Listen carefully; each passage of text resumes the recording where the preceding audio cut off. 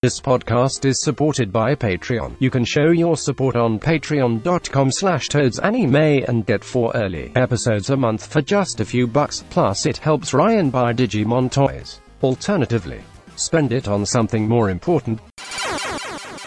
Hello and welcome to another episode of the Toad on Games podcast, a podcast where we talk to people in and around the video game industry about all the cool stuff they do and the stuff they've made and how they feel deep inside about Super Mario. That's important, really important. We never talk about it. Let's talk about it. With me today, I have Jimmy from Loading Bar. Do you want to say hello and a little bit about who the hell you are? Yeah, hello there. I mean, first off, I'm completely confused. I thought I was going to be chatting with Toad from Mario, getting retail tips, treasure tracker tips, but we'll get past that point. I can adapt. And yeah, I do 50% of all things Loading Bar. So obviously at the moment, bar's really good thing to be involved with. And yeah, putting video games out, obviously trying to get people to try new things, demo stuff, do events. It's a weird, little bit of everything. But not actually making games. I'm sneaking my way onto this, being whatever you call it, tangentially involved with all things gaming, not directly. Yeah, well, that's a lot of people on here are that. That's what I like about this podcast is talking to people with so wildly different experiences. If I just had an indie dev on this every single time, we'd end up talking about the exact same topics. How is it being an indie developer? Oh, okay, but it's I have a I have a guest coming up whose entire shtick is that they run a site where they will talk specifically about horses in video games, and I find that immensely interesting. These excellent, really. Yeah, right.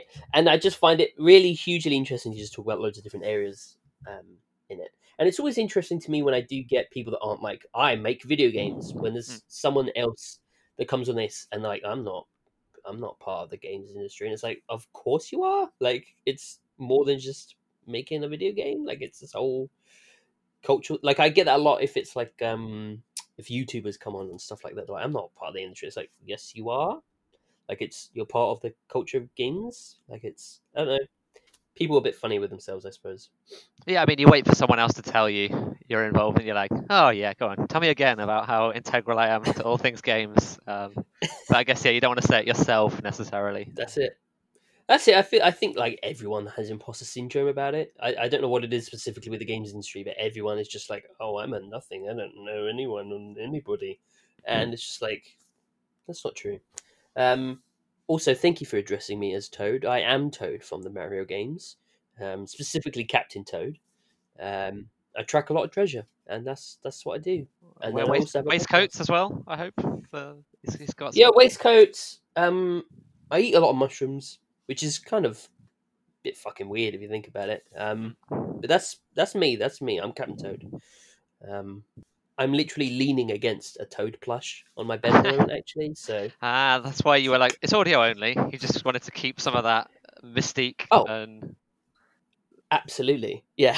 For context, people will come on this podcast, and before we start recording, a lot of guests will be like, "Oh, is it video, by the way?" I'm like, "Do you think I am going to get out of bed and get dressed for a podcast? I'm going to lay here in my Super Mario Odyssey jumper, leaning against this Toad plush, and eat a bar of Cadbury creamy white chocolate while I do a professional podcast." Right, you're going for that Cadbury money. That's a good plug. That's one down. How many more times are you going to sneak in Milky Bar, white chocolate? That's it. How dare you? Milky Bar is a product of Nestle. You anti-Cadbury. That's true. How could you? I'm losing sponsorship money as we talk. Well, maybe I'm on the Cadbury train. You can stay on the Nestle Milky Bar Kid money. That is, yep. I am the Milky Bar Kid. I wasn't expecting tangents this soon. I love it. Yeah. I guess we should talk about. What we're talking about. Yes. So obviously, Loading Bar. Mm-hmm. It's quite good, isn't it? All right. Cheers, everyone. See you later.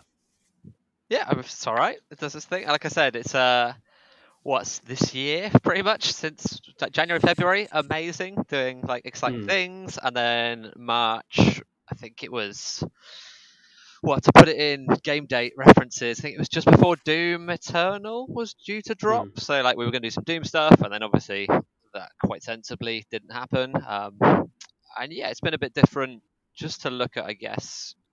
We've been trying to see like what it is we do, and I guess what that looks like in the future, because like obviously stuff changes, different things happen, and like yeah, I suppose for games, even when you look at things like EGX or like a huge part of gaming is that like bringing people together, like mixing people, which isn't going to happen that much in the short term. So it's looking at, I guess, yeah, how our biggest challenges have been looking at like, okay, well, how do we do some of what we did or offered, maybe not reliant on that physical space. So like, okay, what are the things that we really enjoy doing? Like obviously it's showing off new stuff, getting behind interesting things, and originally it was like giving a platform for things that might not have happened somewhere else, because I guess we were into gaming, so it's like, oh, do you want to do this like interesting thing? We would, whereas back in the day somewhere else wouldn't, because it's like we don't want to do like a nerd event. Why would we do that? So that's the current exciting challenge of, had a mini holiday with all things locked down, and then we're kind of, I guess, half open and deciding, like, what can we do? What do we want to do? And how can we still do game stuff in the exciting world we now live in? Yeah, fun times. I mean, I haven't caught up with you that much since obviously COVID struck. So obviously had wondered how you were all dealing with that. And yeah, I guess the one positive is I guess the one thing is for me, like loading as like a brand in general is kind of like this really nice, like welcoming community space that doesn't necessarily have to be restricted to literal physical spaces. Yeah, I think that's like as it's developed, and then yeah, that's something that's been quite important, and kind of we could see it from whatever social media. So open one in this place, open one here, or website traffic.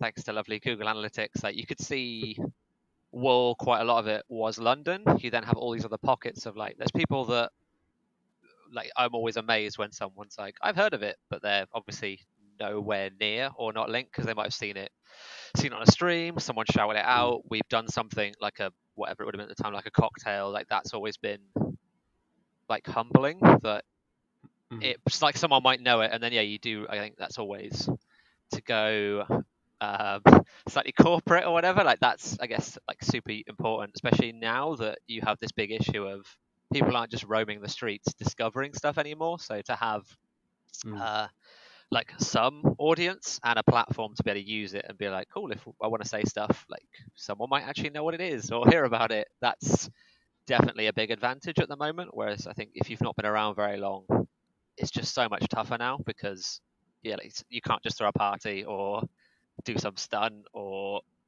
like even to like reach out to people easily. Like I think that's where it's been lucky to having done this for ages. There's a bit of a chance to now either kick on and do something else or I guess survive it. Which is it's an interesting challenge and good that we've kind of had that impact, I guess, that people know it in some way. And yeah, I mean that's the thing. Like whenever I bring you guys up to people, it's always something that people are aware of. For context, for those not like in the UK, Young Bars was a gaming themed bar. You currently have, if I'm not mistaken, you currently have a location in Brighton and a location in Dalston in London. There's been previous locations, but those are like the two main locations at the moment. Yep.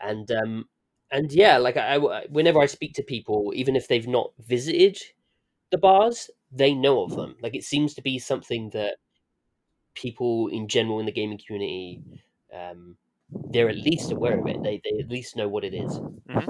Yeah, which is good. I think that's been the biggest shift from when I started. So I think 2008, which seems like a lifetime ago. Like the first like ideas, I guess, of me looking to do something like that. I'd seen 8-Bit Cafe in Japan and was like, oh, that's cool. And like, I remember I was growing up and like cheesy like Haven holiday parks and things, so like arcades. Our like local chip shop had an arcade in it. There was always this thing of games being around, and then they kind of disappeared a little bit in between. So for like whatever teenage years, there wasn't really, you didn't see them. Like I think places got rid of arcades obviously for other things, or like more gambling based stuff. And yeah, I'd seen that one in Japan and was just looking at like why that didn't exist over here. And like traditional pubs used to have like a Space Invaders machines, and whether it was just, I guess they weren't mega money makers anymore, but it surprised me that games were like bubbling away. So you're probably looking at what like PS2 era, and then coming into like 360 would have been like as I was at uni. So like they weren't like a niche product. So the idea was just like, okay, how could I do what was going on with like the places in Japan? Like, was there a way to do, I guess, like a UK version of that? Because there's still obviously cultural differences of like PC bangs, obviously massive, whereas over here that's never carried over, or like you do get differences. But it was like, okay, what could I do that brought in like or celebrated gaming? And that's kind of where the pitch thing came together. And like 2 years later was where I finally like found some place that I could afford and could sign for. And it developed over time, like board games I never did at the start. Originally it was all retro stuff. And then it was just being in a uni town, and I had a 360 gathering dust. So I was like, oh, I might as well put that in. And yeah, I think it's just been like listening to people and seeing what that, like as games have got bigger. From when I started trying to pitch the whole whatever it might be, like, it's a bar with games in it, or it's a cafe with games in it, and people looking at me blankly, or bank managers. And now, because you've got a world of cat cafes, Harry Potter bars, suddenly that like my pitch is the most boring, vanilla, plain, like, oh yeah, I get it. Whereas before people were like, I don't get it. Like, what's the point? Like, what is it you're doing? Whereas now it's like, oh, is that all you've got? So I think it's kind of good that it's blown up in that way, that it's like there's a ton of other people doing other things in that space, and everyone doing their own takes on it, which has been really nice to see. Like whether it's like a barcade or more like I said retro stuff, or traditional arcade in air quotes of like coin up stuff, and like it's obvious it should be that big in the same way you've got whatever Costa Pret, Starbucks, etc. It's obviously big enough. Seeing now it's just quite that whole like, well, loads of places have got like an N64 in them. I think it's that where does it go next? Because I think it's just everyone plays games now, and it's such an obvious thing. So it's like, okay, what are people then looking for? Which for me and my interest has always been that like discoverability. That I think, well, you might be into games to stumble across something is still quite hard. Be it with the store, like if it doesn't go big on Twitch, people still aren't necessarily seeing that obscure indie game or that really good party game. So that's still where we wanted to sit, of like not having FIFA and COD, because you're already covered for that. You know what it is. You're not going to need to play the new FIFA. You would already know. Whereas like the emails I'll get where it's always like, what was that? There's like a game with stickmen in it and they're kind of fighting. What was it called? To like work out, okay, you mean Nidhogg, like, yeah. And then like to be able to show people things they would never have seen, then they go off and buy it, and obviously that helps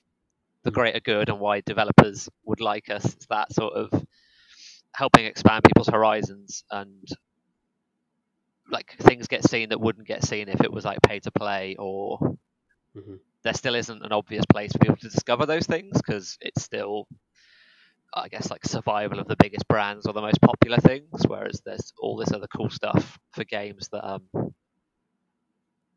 like I love to get behind, where it's something I'm into, or like a really good title. And the joy as well is like, because of social media, like those creators, like there's such a, it's not like they're made by some mystical thing miles away. It's like, oh, the person that made that game is probably in the bar, or is there showing it off, or like to break down that barrier of like, okay, you can, they can watch people play the game for real and adapt based on what they would see. Is just so much more interesting to watch, and like see that link between like creators or like their audience, which obviously, with other art stuff is far easier, like gigs, when it with like games, you kind of put them out, and if you just look at internet comments, I guess that's not the best way for you to get feedback. So I still think that's where we like to sit, is that like putting things in front of people and showing off why they're good.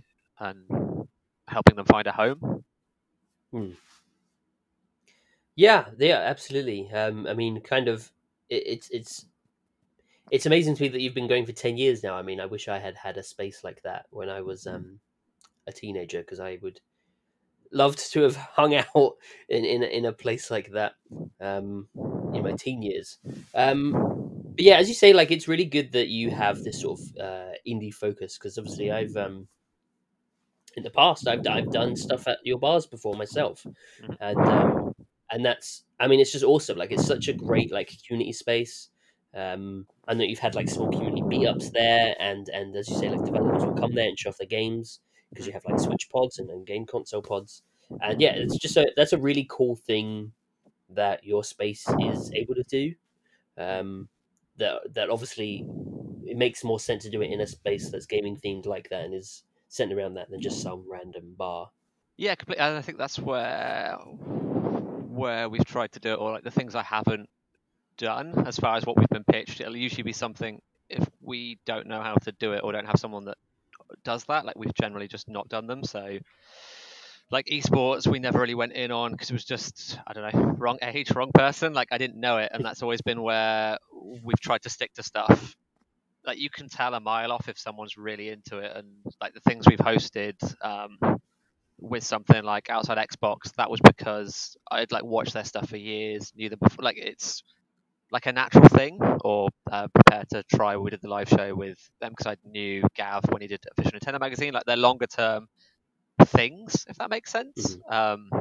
Where it just made sense because it's a natural fit, rather than me sitting and googling like, oh, like quick, who's like the biggest? Okay, let's do like a meetup for this streamer, because that would make us busy. Like, that's never. I'd definitely be a lot richer if we just chase trends, but that's always been where it's come from. Is like, it's been it has to be stuff I'm into, or someone else on the team is like, oh, I'm really into this game. Can we do a party for it?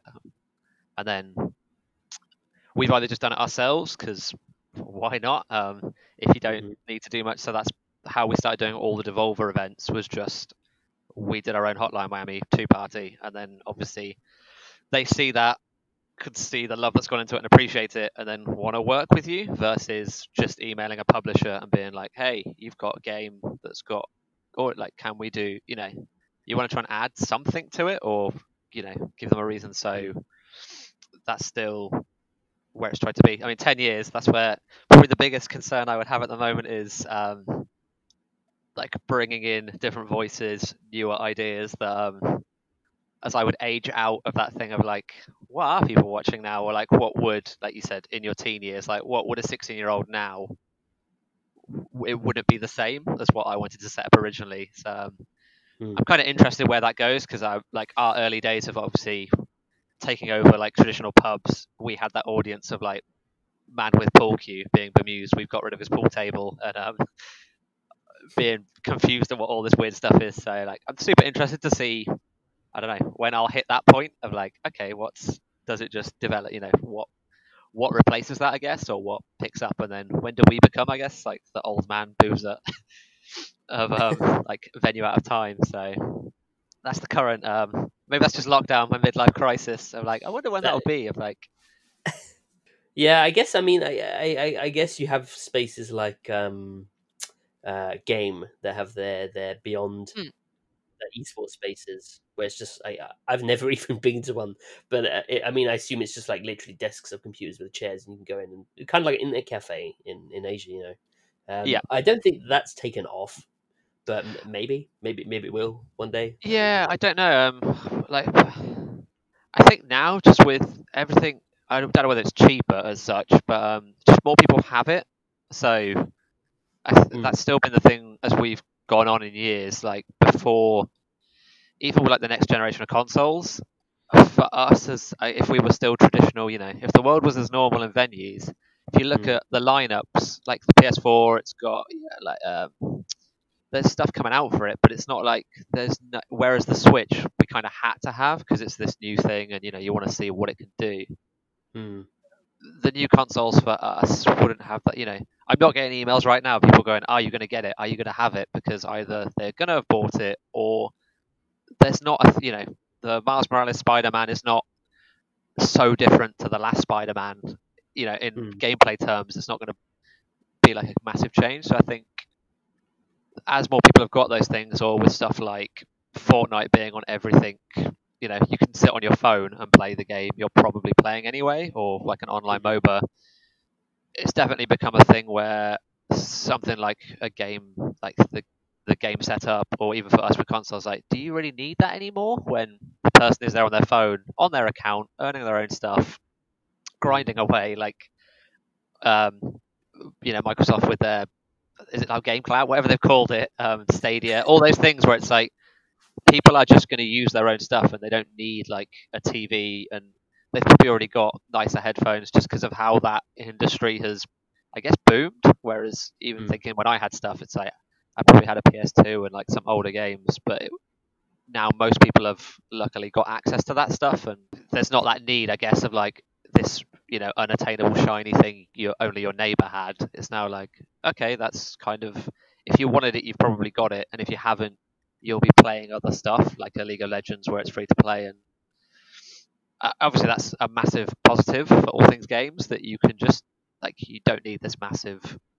demo setup just to be able to enjoy it. It's like, play it however you want to play it. And yeah, that's where I think more of the like community meetup stuff is way more important than a row of machines, which has always been something I've tried. I mean, I say that with a place that's got about 6 TVs in a line, but my thing was always not to have that row of consoles with everyone with an individual headset, because it's like, that's not like the social experience you would want. Like, you want people to mix, to play stuff, to do 8-player Smash, to like do what they wouldn't be able to do at home. Because I think my thought has always been like that you playing at home is probably still the best experience for those sort of titles. Like, as you said earlier on, you can put your pajamas on, you can have your Milky Bar chocolate, you can just play the way you want to play, rather than a very, not so sterile, but like just a very odd environment where there's stuff going on and you're trying to play, I don't know, Demon Souls on PS5. Like, I just can't see people looking for that, but we'll see. I guess I think it's going to be interesting where it goes as far as how you can play now with all these different options, and it's not just a cartridge thing, or that traditional what games used to be. Yeah, I think there will always be. I mean, especially now that sort of local co-op games are coming less and less, and people find it more difficult to get people around and play those kinds of things in their homes. I think there's always going to be an interest in it. And in my experience, whenever I visited Loading, that thing you're describing, where you don't really want to have consoles lined up just for people to put a headset on and play a game and then bugger off. When you go into a Loading bar, it is like a community driven experience. Like, people might be playing America, or they might be playing some sort of indie multiplayer game or something, and they're sort of gathered around and they're having a laugh, and it's this very communal experience, which is fantastic, because there frankly aren't that many spaces for that, outside of like London or Brighton where you are. There's very few places. There are like some arcade focused places in the north, but that's about it. So yeah, like whenever I've gone to your bars, that is very much the feeling, whether it's the game pods or the board games, or if you're having like a stream and people watching the stream. Like, it's such a communal thing, and I like that. Like, I don't get the vibe that I get at Loading. I sound like an advert now. Feel free to use it. You do, yeah. You're doing well. You're doing very well. Keep going. But I don't get the vibe I get at Loading pretty much anywhere else, which is really great. Like, it's a, like, I'm sadly committed now, but if I was to take like a gamer on a date, I reckon I would probably pop into Loading. Like, it's just like a really nice vibe. Yeah, there you go. There's your ad. That is shameless, and that's still. I think that's where, like, obviously, yeah, trying to do things in different places that aren't London. That's been quite high on our agenda for a little while, to look at, like, okay, obviously, like, where can support that, because that's always the issue of like, it should be in this place, but like, are there enough people in? But like, working out how you, I guess, yeah, get that to more spaces. And originally, yeah, that vibe, I think, was with things like Game City and Nottingham and EGX, that was always my like. You used to have these big explosions of all things game, and then it was like, yeah, we're done with that now. Or like London Games Festival, where it's like, there's this week and it's all games. Then like it just stops, and obviously all those people they still exist. They're into games, so that's always been the idea of like there are spaces for most other sectors. I think my old business plan was like whatever it be like city pubs for bankers or whatever, like a sports bar. There was always those like subsets, if you want, and to have that stuff for like the games industry or games fans. So it was trying to hit that sweet spot of not like, I'm pretty sure I've never said it, so like the for gamers, but like never that. It was always, it should be accessible because it's all about like everyone plays games. That's always been the case, but it was like, yeah, if you're into that, it was like, okay, cool. You might bump into someone that could publish your game, has like is like a composer, is a this, like that they're there because they're kind of into it, but not necessarily to play games. You know, as you said, they're there for that like community experience or that interaction, or just they go there because, you know, they go there quite a bit to have a drink, and that's still the master plan, I guess. So like that's the bit I really enjoy, is someone, whether it's signing a games deal, picking up work, getting a job off the back of the person they met when they're looking for, and they're the stories I like a lot, of just like someone being like, I came to this thing, I met this person, now and the joys of having done it for a while is you do see people, I guess, like half the time I won't remember. They're like, oh, you spoke to me like 5 years ago about community management and now I'm doing this. But that, like, the follow through, I guess, of people, like where they end up, and it's where like you never really know. Like we've had people like show games, and the one like we had Gang Beast demoed a few times before that came out, and it's always funny to see like what things blow up and what don't, as it's not always true for like, it's not just they show a game, and where people I think tend to see stuff and be like, obviously that was massive. It's like you never see the hard work behind it for, say, the devs that, well, we did co-working, like who comes in at 9 a.m. every day and sits and works non-stop, and like then their game does well. It's like, it's not all, you don't always see that stuff, but like there's so much, it's not a coincidence necessarily that some of the people that put that work in, like behind the scenes, I guess, their stuff blows up, because it's so much harder than just, you know, make game, it be good, it sells. Like some terrible games do really well, but there are reasons, and I think that's that's interesting.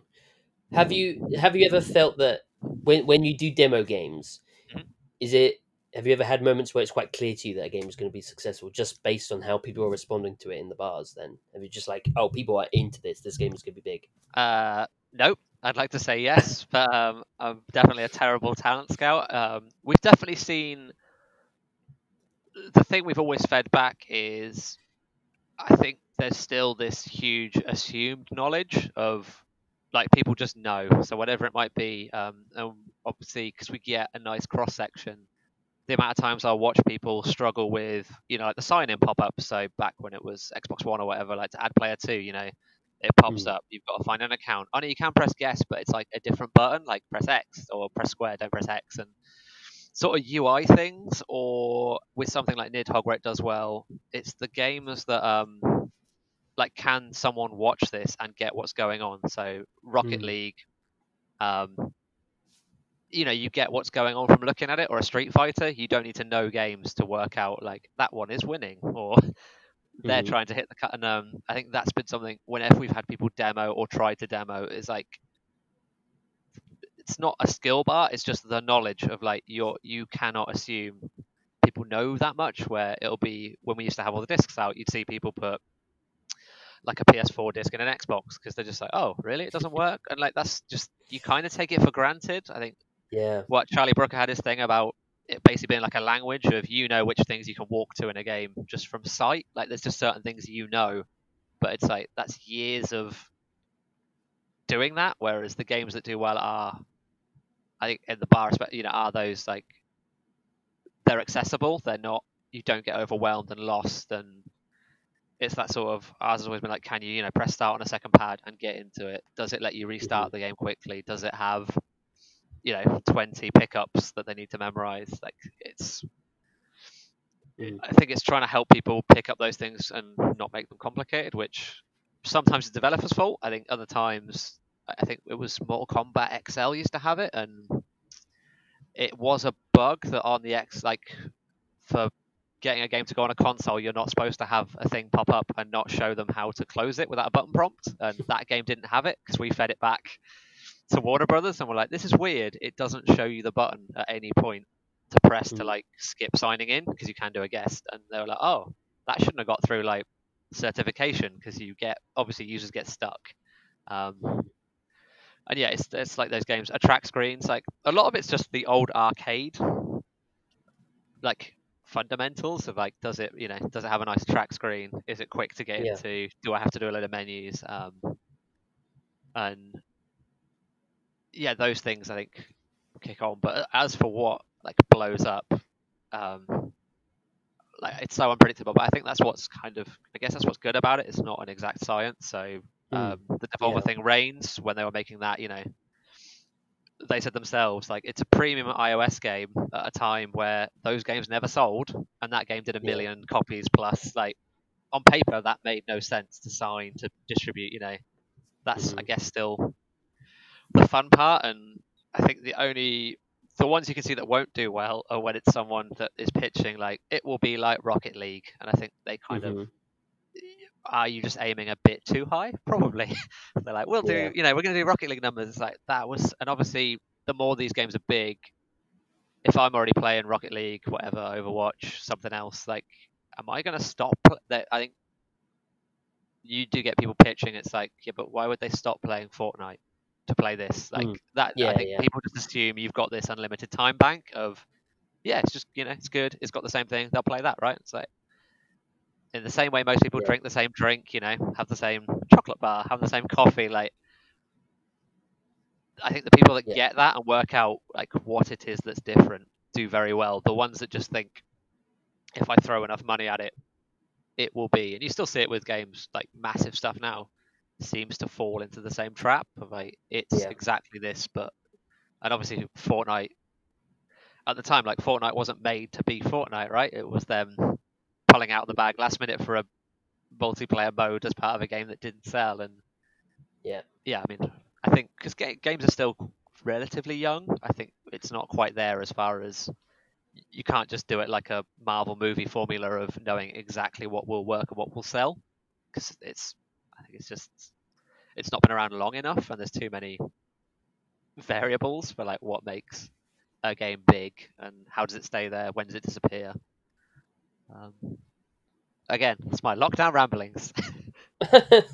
Well, I think it's a really good point, especially that I think a lot of AAA like big publishers will occasionally chase trends and put money into stuff when it's like that gap is already filled. What I think is interesting is something that I use as an example for a lot of this is whether my partner understands something, because he's not a big gamer. There's like a couple of games he'll pick up on, and it's like, if I show him the Fall Guys trailer, for example, if I'm able to explain a game like that to him, and he goes, "Oh, that sounds like a good idea," then it's like, bam, it makes sense why it's successful. If you can explain it succinctly to someone like that, and they go, "Sounds really fun," and it's easy, a game like that. It's like it's Takeshi's Castle, but bean people, and you go, "Oh, great, brilliant!" And he's seen me play a round of it and been like, "Oh, this looks really good. I can get into this." And he barely plays anything. And it's those kind of games that I'm like, this is caught onto something here.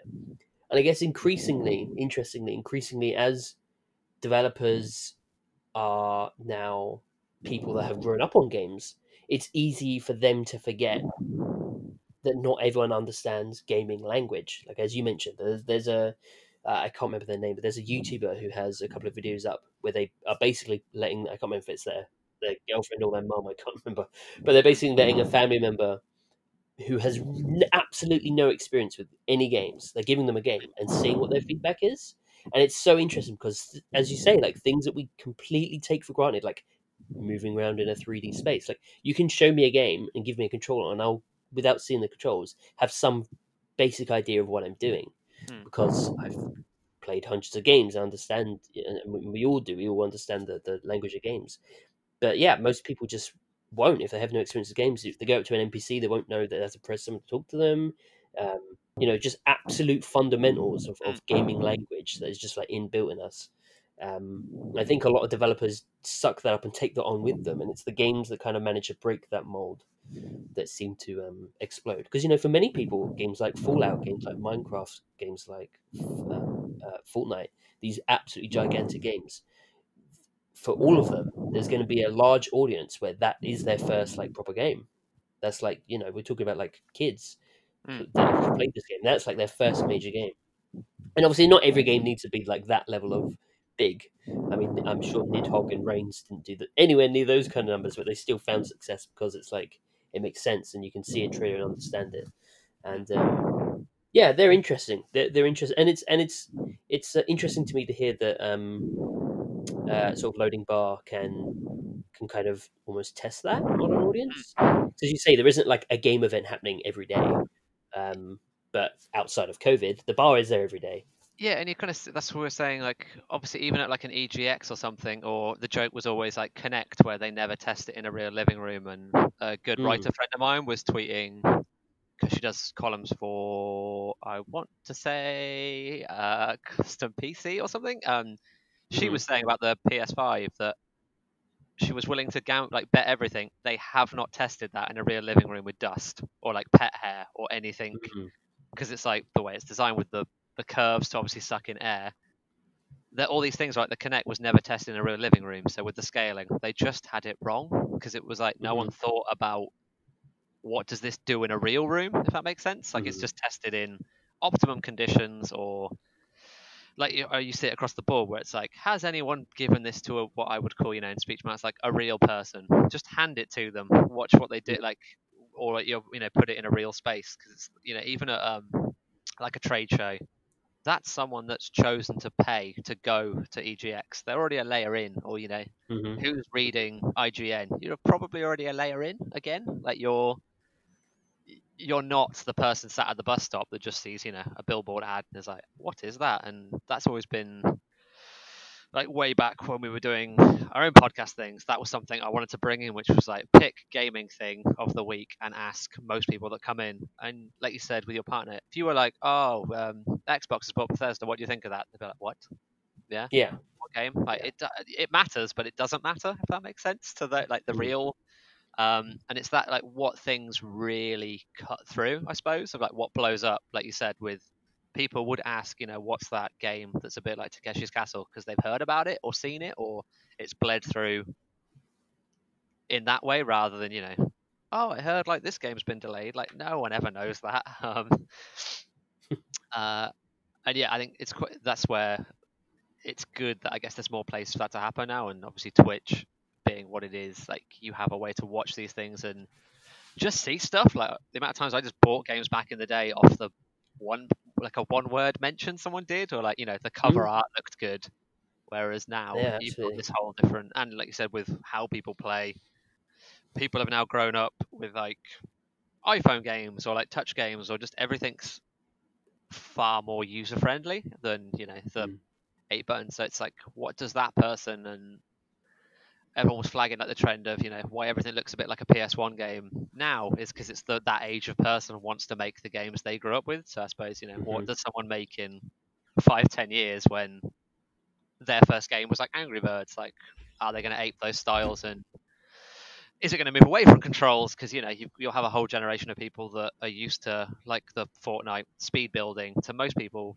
that are younger, that's just natural, whereas that's the biggest complaint from like what I would call like my age of people, where it's like it's too fiddly, it's convoluted. Like they could speed build. Like it will change and develop, and that's what's kind of interesting is how that happens. And yeah, I think obviously there's way more data now as far as games, collecting all that information. And whereas before, they were put out and you had a vague idea what people were doing. Now they know exactly how things are being used. How many people get stuck on a dashboard, how many quit after the first level. So like seeing what they become is definitely exciting and interesting for like why a Fall Guys would happen now, whereas it just couldn't really have worked 5-10 years ago.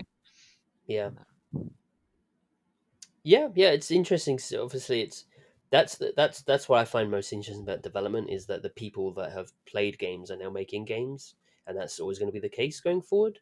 And it's just like Mm. looking at, I mean, indie games especially because it's not like this like board of men sitting around deciding in their suits what is successful. It's Mm. like a developer will make what they want to make, and it's often nostalgia is tied into that. So you look at indie games and like itch games and stuff, and the sort of stuff that they're coming up with is really cool. As you say, like we're going through almost like a PS1 era, like graphic resurgence, which I love because I grew up with the PS1.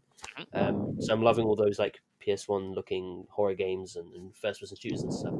And it's just like, yeah, one day we'll have people making games that are a bit like smartphone games or a bit like Fortnite, and that's Yeah, I'm yeah, waiting for very the interesting. what is it? The Xbox dashboard with blades. Someone's going to do a menu that's got the swipey blades that everyone wants them to bring back. So it's that. Yeah, I think like you make what you know, and like you said, just different people being able to make stuff that Hmm. the tools that are out there are so much cheaper. You know, you don't need a dev kit to do a PlayStation game as such. Now, you know, you can at least make your game and have it port. You know, they're not untouchables. You don't need to have some mega Hmm. publisher, and even with the right tweet, you can get those contacts to like have that outreach that they can sign those games. I think that's what's great now. That slowly, and it's still way behind on, like you said, having more. I've seen for different talks we had. I think Keith Stewart did one where it was, he visited game studios and was saying like the frustrating thing for him was he could tell you there was always a Terminator poster on the wall. There was always a certain album on the wall. Like they're not made by the same people, but they were all the same like pop culture, you know. Whereas he was like, Yeah. you want to see a first-person shooter come from someone that maybe hasn't seen, Blade Runner wants to do. That's where bringing in those different voices really matters because it's like Hmm. you'll start getting so much more interesting, art, which is kind of what they're trying to be, or like even just if they are still products, just like they'll be more interesting because it's not just everyone's got the same references, everyone's doing the same stuff. Like you said, Hmm. Takeshi's Castle, whatever it might be, some weird like YouTube series animation they were into when they were kid, like that. Slowly, the references are going to change. They won't just be, Simpsons jokes or like where it comes full circle, where James Cameron getting told Avatar's copying Halo, then him pointing out Halo was cribbed from his design work on Aliens. It's like all this stuff coming full circle and changing, where it's like you've got a whole generation that now to them, yeah, Avatar is their whatever first thing with that stuff. So there'll be like university papers and stuff for years of like all the weird, like how far it changes and develops of this. Like I think games they're going to start looking very different and all have really interesting like what is a game, and that's exciting Hmm. stuff to see where it could go and what people will be playing. And you'll still have shooters, if someone loves COD, that's not going anywhere, that's for sure. Yeah. So it's just cool that there's so much more choice, and whether you're super hardcore or like a casual person, there's something for you now, which maybe, like I said, when it was like a PS1, were there as many games for that person that's not really into it? Not really. You bought it because it played CDs, probably, or the old DVD player for the PS2. I think now it's quite nice that you'd have that person that is in a household that's like, it has that game you like, or there's these type of games you like, and it's not just like, here's the other thing for you it does. It's like, no, Yeah. there's the games you're into, and that's great. Yeah. It's all good games. They're exciting, aren't they? They're pretty Yeah. good. I guess before we wrap up, we should say at the time that this podcast goes live, your site will be live. Hurrah! New Yeah, website. exactly. I thought, what's going wrong with the world? What things can make some money? Oh, like a .com, do a website. What could possibly go wrong? But Yep. that was off the back of we did a zine a few years ago with like bringing some writers that were known to do one more job or come out of retirement or write something for us. And the idea with that was the website, when it was just a boring listings page of like, it's a gaming bar, it does this stuff, did quite well. Hmm. And the website, the idea was to fit that niche of like, can we show people stuff? Can we present stuff with the recipes for cocktails? Like, cool, just put those up. Like, we've got years worth. Why not put them out and offer this place where it doesn't need to do the things that a big website has to do currently. So,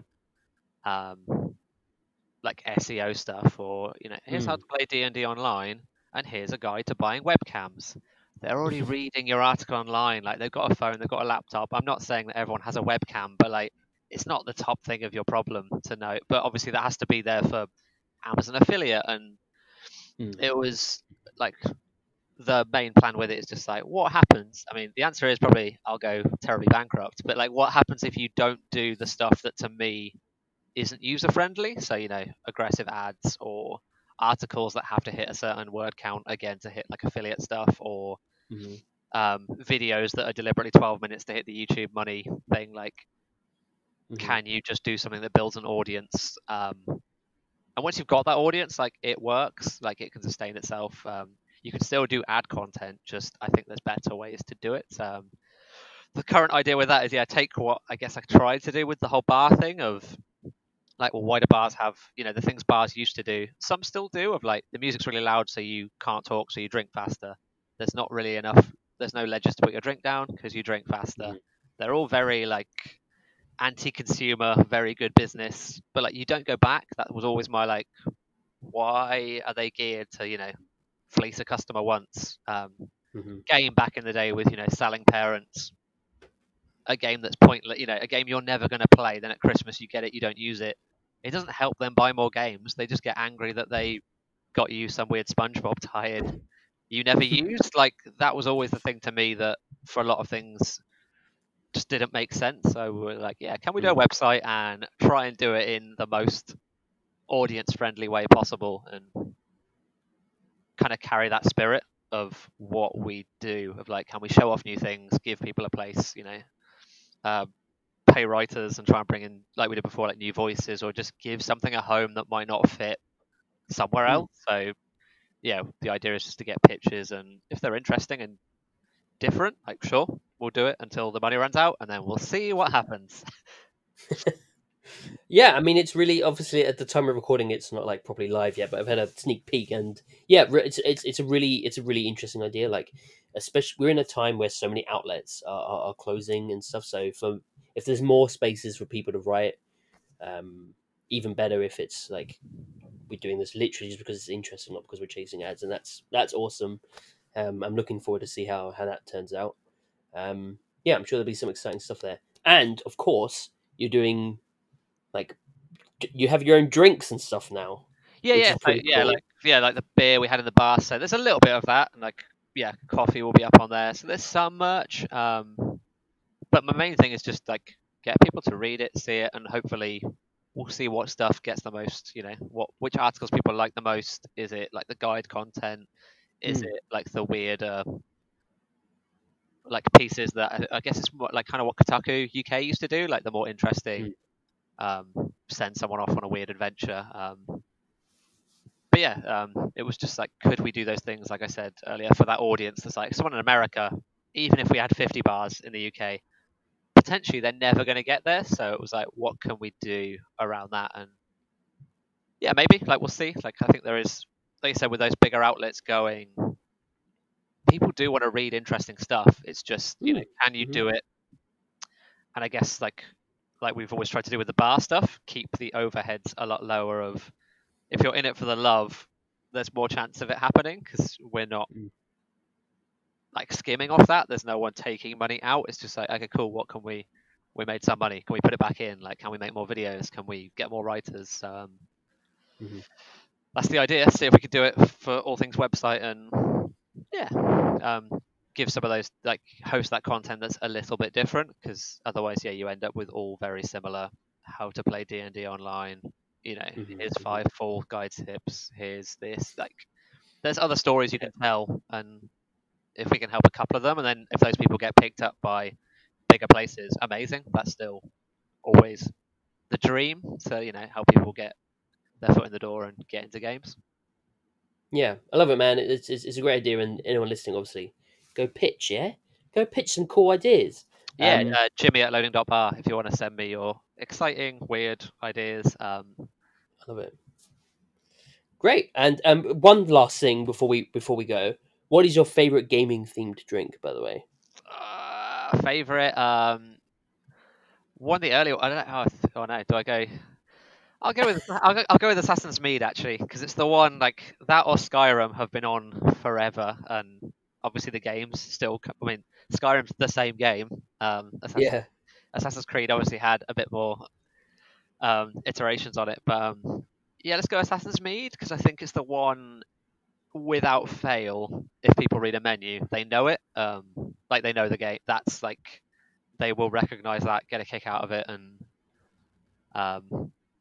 that's always been the plan with the drinks, to try and hit that.